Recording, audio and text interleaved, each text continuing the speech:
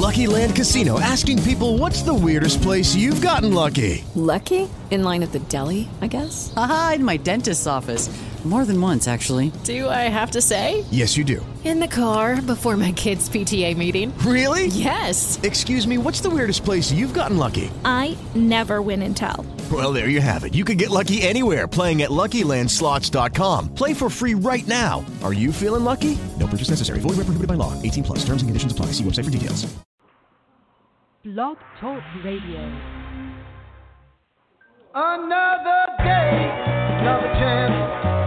Looking up at the sky, get that glorious feeling after a good ride.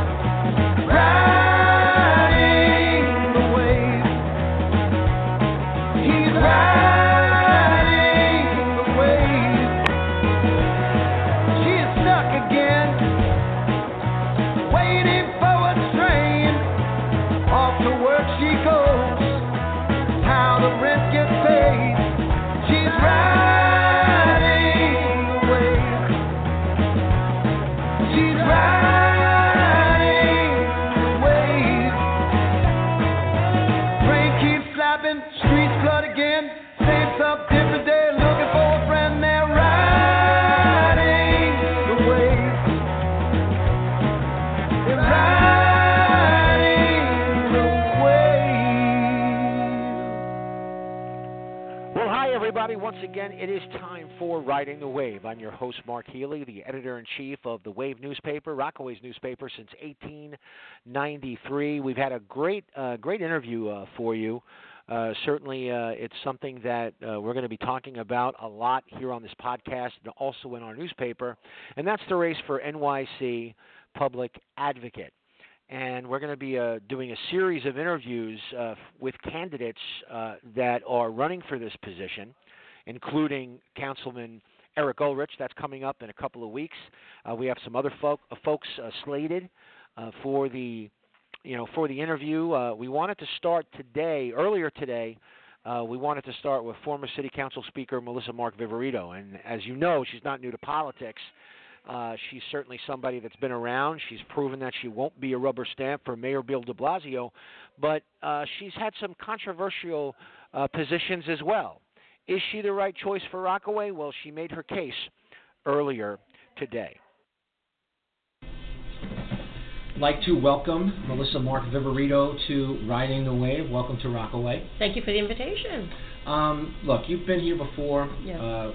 Probably, I guess, when your media team called me and asked me if you would be interested in coming on, I said that, well, she's been to Rockaway, so she knows how we are and how we think, and I think it's very important for anyone who's running for a public advocate to understand that Rockaway is a big, important voting block, and it's almost like I tell these young journalists when they come to work here, this whole peninsula is a microcosm of the city because it's so diverse. Right. Would you agree with that? Yes. Yes. And I think when I was speaker, and similar to now as a candidate for public advocate, my interest is to ensure that every corner of New York City feels that government is working on their behalf. And, there are sectors of this city that feel that government has not been responsive, is not present, lack of access to basic services, transportation, healthcare. Those are things that I was concerned about. So as speaker, working in collaboration with my colleagues that represented these areas, it was to ensure that our laws and our initiatives and our funding would really follow and really be addressed to the communities, particularly those that have more unique needs. So I visited. I did a lot of roundtable conversations with leadership in the different communities that I visited. Here was one of them as well, and learning about this particular concern. So now as public advocate and as a candidate public advocate, one of the prime responsibilities is to be a tribune to the people, right, to amplify the voice and concerns of communities and of neighborhoods, and making sure that government agencies are being responsive and providing the services that they indicate that they're there to provide. So it really is about, as the name says, about advocating and utilizing the power that the position has to articulate the concerns of the diverse constituencies and neighborhoods of the city. It's great that you say that, because that is a major problem here in Rockaway. A lot of people feel, even with two effective councilmen, with Eric Ulrich, who supported your campaign for Speaker, and Donovan Richards, who you know very well, who you've been down here with and visited downtown, especially with the revitalization project. Even with two effective city council members, there is a disconnect, and it seems as if the disconnect comes from the mayor's office. You know, not that any mayor is popular. I think every single mayor that's ever served ever gets booed in Rockaway. But I always get the impression that whereas Mayor Bloomberg didn't care whether he got booed or not.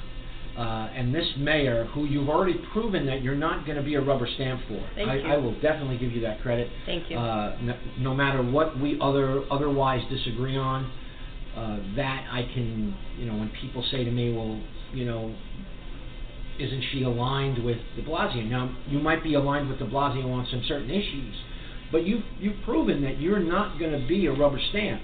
And if you're not going to be a rubber stamp as city council speaker, then you're certainly not going to do it as public advocate. Okay, so my question is, it's kind of general, but I think that it's always the first question that somebody from Rockaway will ask you.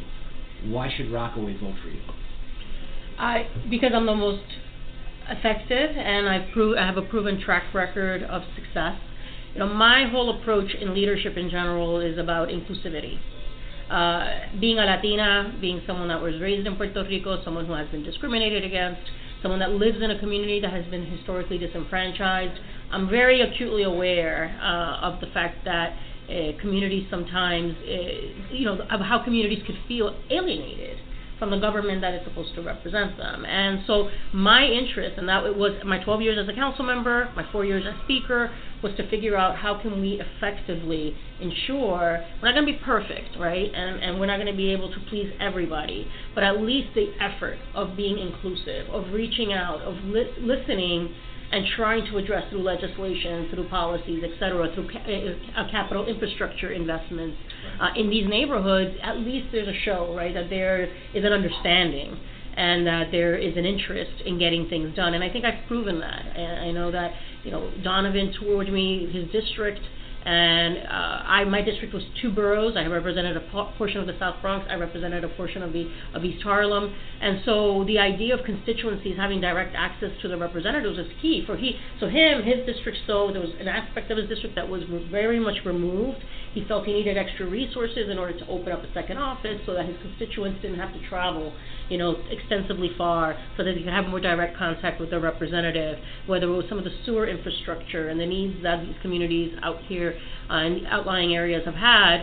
Those are things that we did, right, as well. So there's I think people should know that I am someone that is acutely interested in being inclusive, in talking and dialoguing with communities. I'm not here to tell people what is in their best interest. They have to be able to define for me what it is and to figure out how we can get city agencies to be responsive and to do, whether it's the transportation department, right, whether it's the environmental protection department, whether it's parks when it comes to the erosion of the beaches. Those are things that definitely this public advocate can do. And so I believe that my track record definitely is proof of what I believe in philosophically and how representation should be in the city of New York. It's a city that belongs to every single one of us. It's not about select neighborhoods, select communities, and special interests. So that's, I think my track record speaks for itself. Well, thank you for the segue. It's always good when someone knows how to speak on these issues. Beach erosion. Obviously, the Parks Department, when you talk about, it's not just about what you said, about representation. It's also about accessibility. It's also about making sure that an agency like the Parks Department, which has been very poor in its communication and its interaction with not just the people of Rockaway or the businesses of Rockaway, but the elected officials in Rockaway. Because what happened last summer, where 4 days before, the Memorial Day weekend, they closed some of the major beaches, the busiest beaches in Rockaway, because of these lifeguard issues, because of the beach erosion, and there was no warning, not just to the businesses, but there was no warning to the elected officials either. We were all taken by surprise, and in the way that the Parks Department kind of handled it for weeks before they kind of finally decided to deal with the situation was one of, well, this is what has to be done, you know, that's too bad, you know, that kind of thing. And it doesn't seem to me that has improved the communication between the Parks Department and the community, and we don't want to have another situation. No, of course not. Of where that happens again. So, you know, we just, and I'll forward it to you when you get a moment. But we just had an article that was written in our paper by Joe Hardigan, who was a very active local civic, you know, activist. He was activist for you know, just the economics of the peninsula, and he talked about how the city, look, we're all going to have to wait for the Army Corps of Engineers to get its act together. But in the meantime, there's been a strong feeling among people in the community that the city could do more, that the Parks Department can do more while we wait for the Army Corps. So sand replenishment, which some people say is a waste of time. Well, it might be a short-term waste of time. A long-term waste of time. But in the short term, it could keep some of these beaches open, right, so that, you know, these small businesses and the local economy does not get destroyed for the second year in a row. Is that something, as public advocate, that you feel that you could advocate for these folks here? I mean, look, I think one of the unfortunate hallmarks of this current administration is that it is not good. It has not been effective at engaging communities.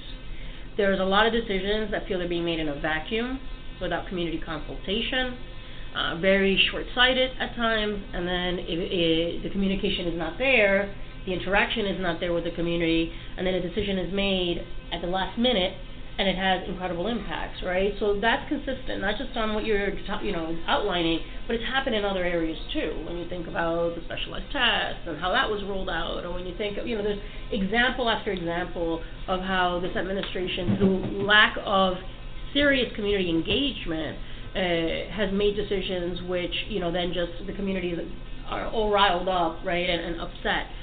And it takes work. You know, we're a large city. We're 8.5 million people. We are geographically extremely diverse and expansive. But to me, I've always believed very much in taking the time to engage in serious conversation when decisions have to be made. And I think community consultation has to be kind of like the standard operating procedure of communities when any decision has to be made. It's not only about, you know, being reactive and waiting for a situation to happen to then respond, but ongoing engagement with community so that you're always aware and on top of what the issues and concerns are. You can be proactive and figure out solutions before it becomes a crisis, right? So that idea of constant engagement with communities, I think it's something that I wish our city agencies would do more consistently.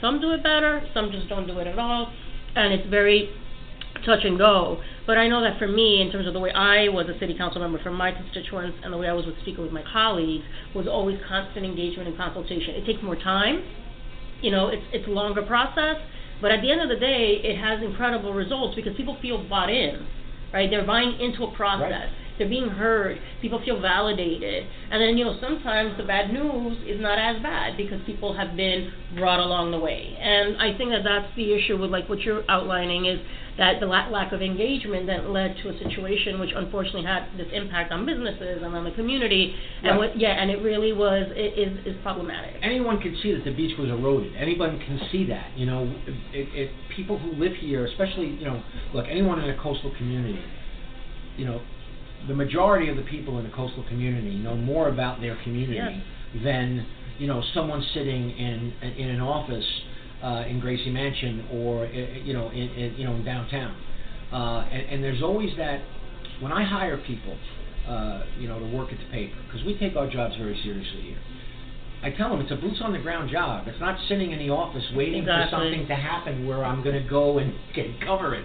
It's going to meetings and going to businesses, talking to people. Right, and that's how you find out what's going on in the community, is by being here, not just coming for a dog and pony show, where you're taking a bow for something that's not really finished, or as something that I think at the end of the day, what people want to know is that they can call the public advocate's office and not be told, well, call 311. I think that's what, Yes. To have a staff that's responsive. Yes. I know you know Assemblyman Bill Goldfeder, former Of course, yes. Okay. Now, he's a popular person in Rockaway for a lot of different reasons. But I really think, as a journalist, as someone who, in a lot of ways, is just like a member of the community, in the sense that when I call the office, I want an answer, or I want to know where to be directed to get the answer. Exactly, yeah. And I think that, when you have a staff, and that's because his staff was so excellent, whether it was, whether it was Eugene Schwartzman or the names escape me because I'm old and I can't remember, but he had such a great staff, and people were very responsive, to John Greenfield, and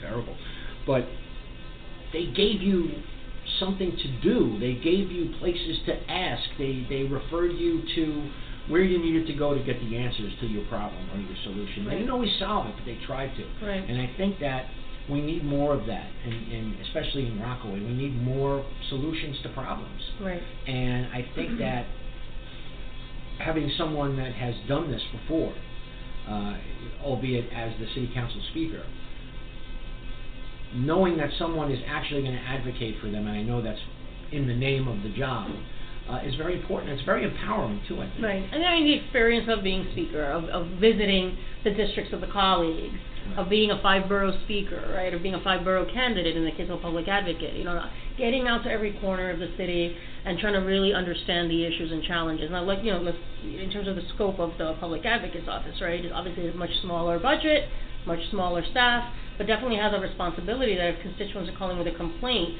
a city agency is not doing what it needs to do, right, or something is missing, figuring out how to address that immediately, but then also systematically, right, looking at some of the challenges and issues, being able to do investigations and research into how city agencies are providing services. I was meeting with some restaurant owners yesterday, right, who feel that maybe there's disproportionate fines in the way certain communities are being approached by the Department of Health. Well, that's something you could investigate through the information you have access to. Yes, are certain communities being overfined as compared to others, right? That kind of stuff, and how do you start dealing with some of these systemic challenges that may exist within agencies.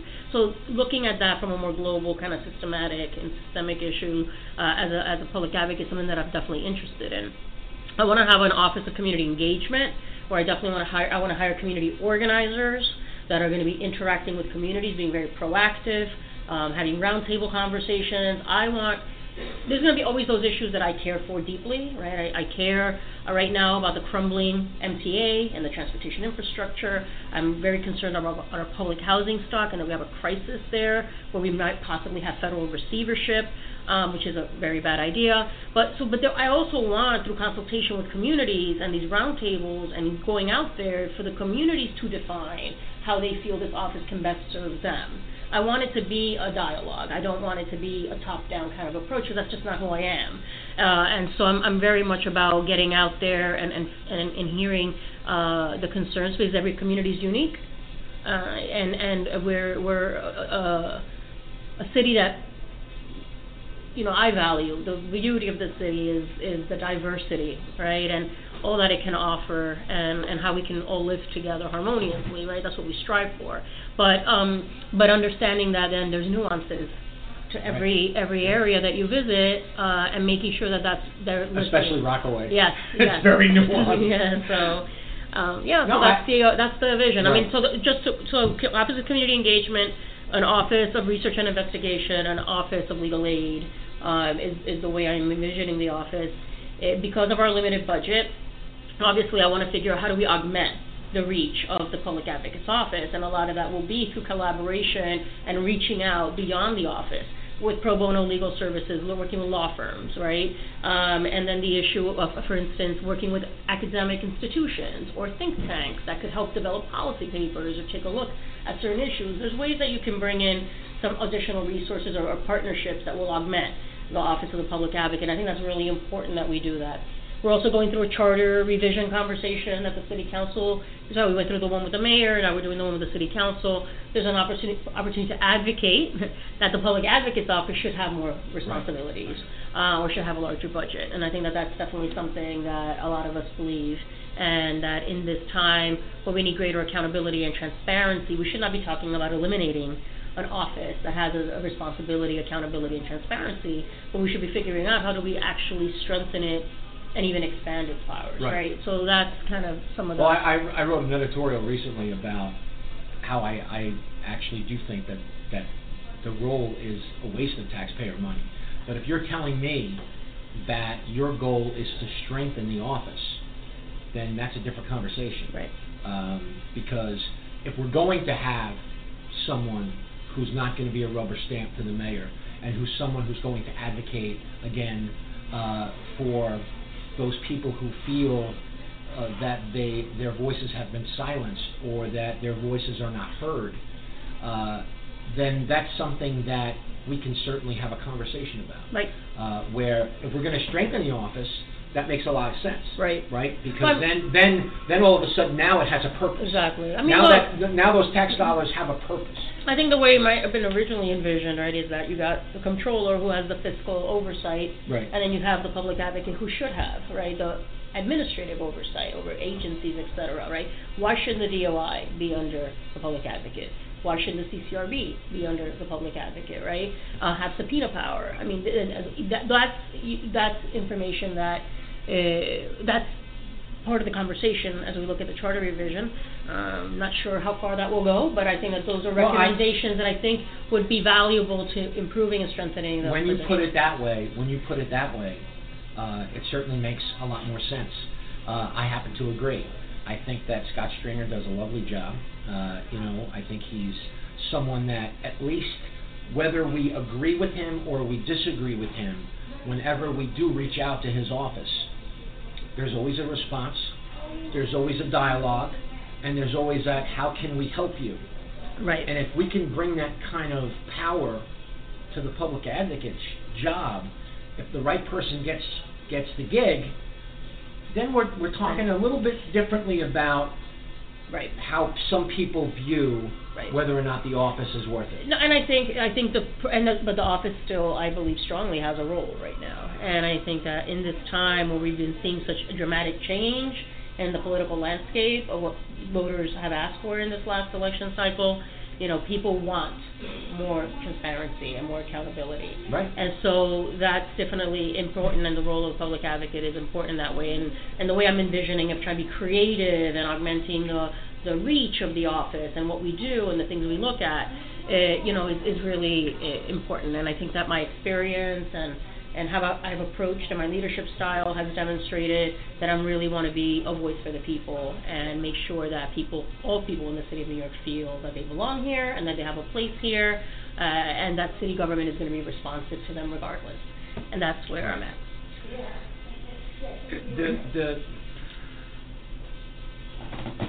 Here's where I see your biggest problem in Rockaway. And I'll be completely honest. Because I was very much in support of your fight to add police when it wasn't a popular stance. I supported it, the paper supported it, we wrote editorials supporting the fact that you were willing to go against the mayor as the city council speaker to add more police to the rolls. And I think that given the amount of first responders that live on the peninsula, a lot of those folks appreciated your efforts in that area. Right. But when you supported the idea of Oscar Lopez Rivera and his status at the Puerto Rican Day Parade and his release, I will say that there were a lot of people in Rockaway that did not support your efforts there, and you came under a lot of criticism. I wrote an editorial criticizing your support of Oscar Lopez Rivera. So I think that will be an obstacle for some folks in Rockaway to vote for you.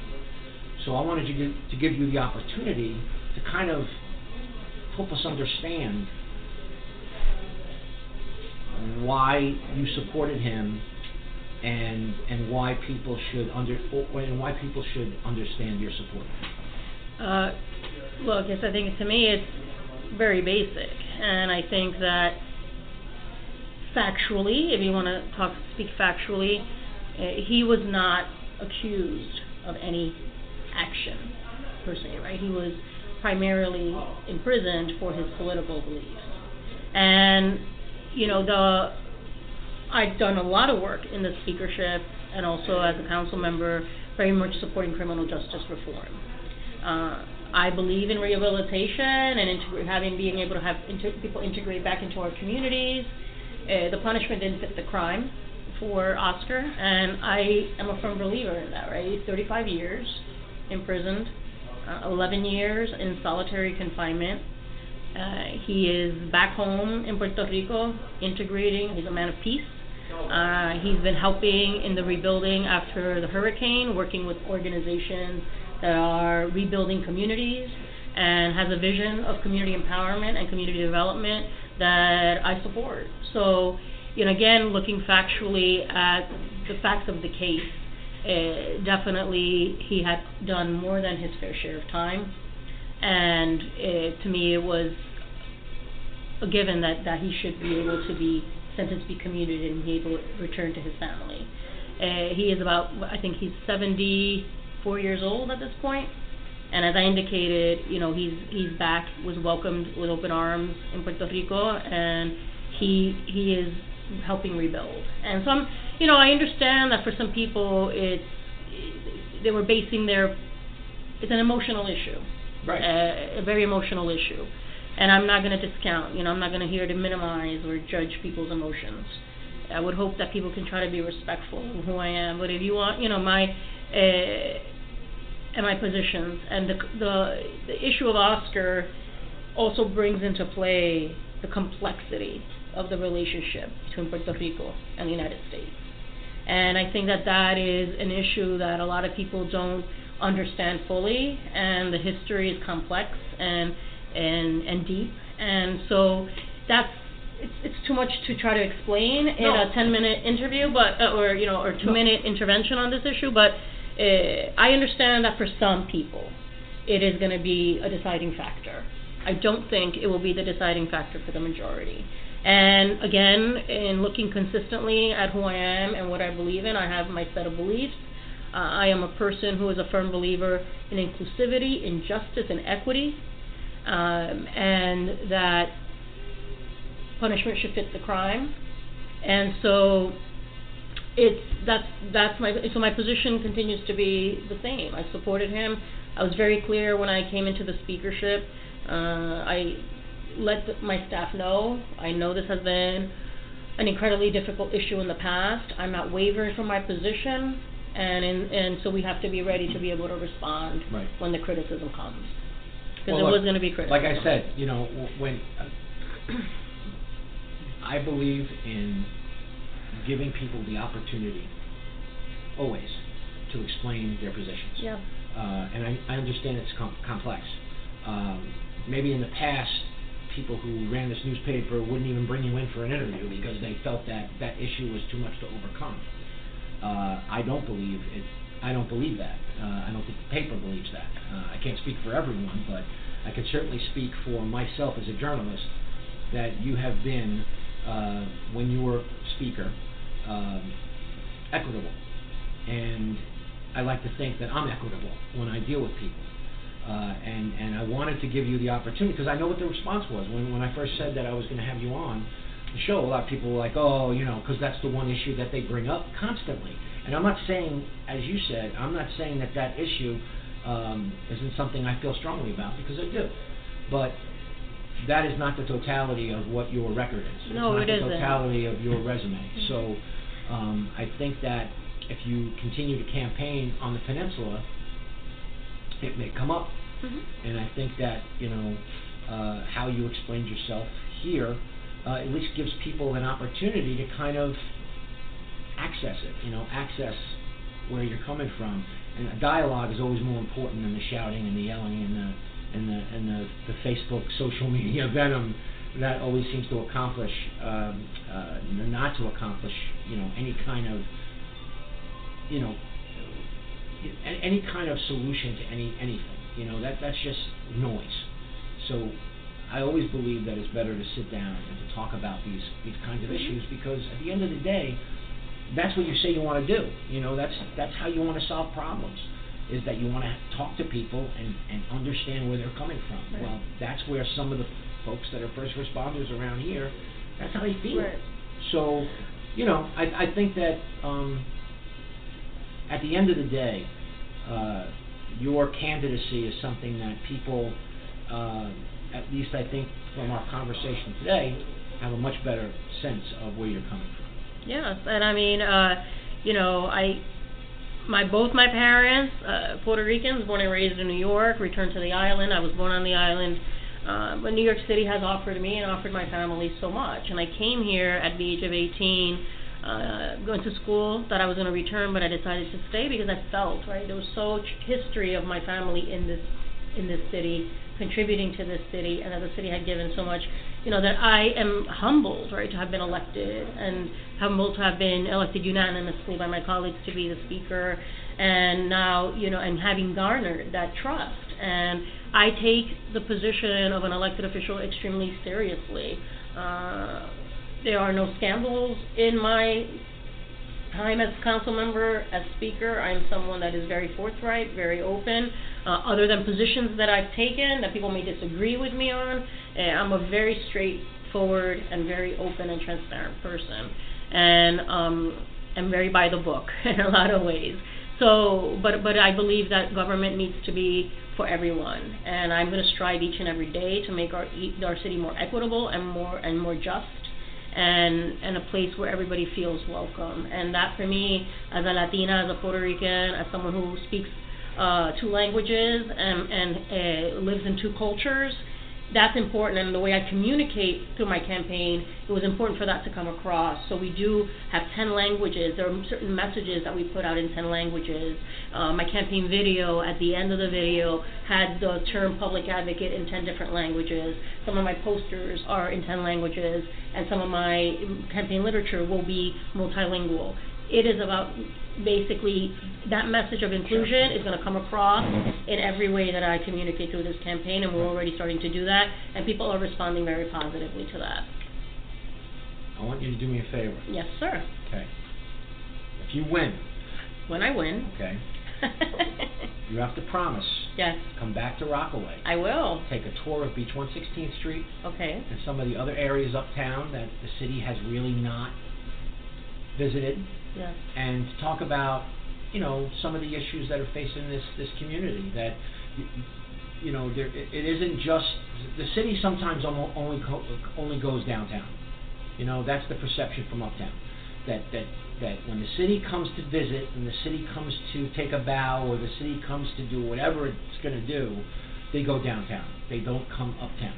And I think that if you really want to hit home that issue of everyone having a voice, you want to talk about a community that feels disenfranchised, it's definitely uptown. And it doesn't matter that they have more money. It doesn't matter that they live in a different part of town.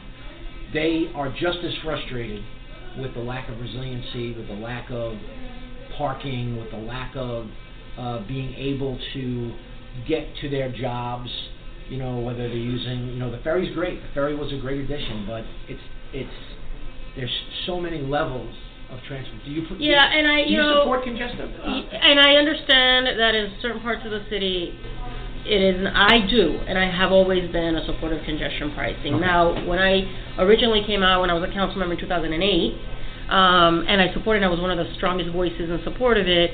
At that time, if we would have passed congestion pricing in the city of New York, we would have also received not only the revenue from congestion pricing, which was committed towards transportation improvements in the outer areas and in the areas of the transportation deserts, but also we would have received almost $500 million from the federal government, from the Department of Transportation, and that was a lost opportunity. Where we need more money in revenue in the MTA, serious infusion of money, we walked away at that time from $500 million, which could have gone a long way towards areas like the Far Rockaways, et cetera, to provide more robust bus services, SBS, express buses, whatever it is, which had been the original commitment. So we are at this place now where, again, I was on the transportation working group, I was the mayor's appointment, and we came out with the report a couple of weeks ago. But yes, the conversation of congestion pricing is coming back.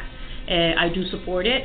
I do support that monies be invested deeply in communities like this one so that we can expand transportation options, and so I'll continue to support that. I believe that that's something that's way overdue. So you're going to come? Of course. I mean, I've been here before. I know. I'm not a stranger. I'm going to ask every person Yes. that comes on the show that's running for public advocate, I'm going to ask them the same question. Yes. And I'm going to hold you to it. Well, I am. Okay. And I'm going to ride the subway out here. Okay. Absolutely. Or maybe the ferry. I know there's a ferry that comes around here somewhere. Beach 108th Street Right. is the ferry, and then you have the A train, Which Mayor de Blasio keeps telling us it's all fixed. No, we know that's not true. I ride the subways every day now because of the compressed timeline of this campaign right now. Since February 26th, there are times when I literally have to hit like 4 or 5 boroughs in a day. Right. And once in a while, I do have to use a car.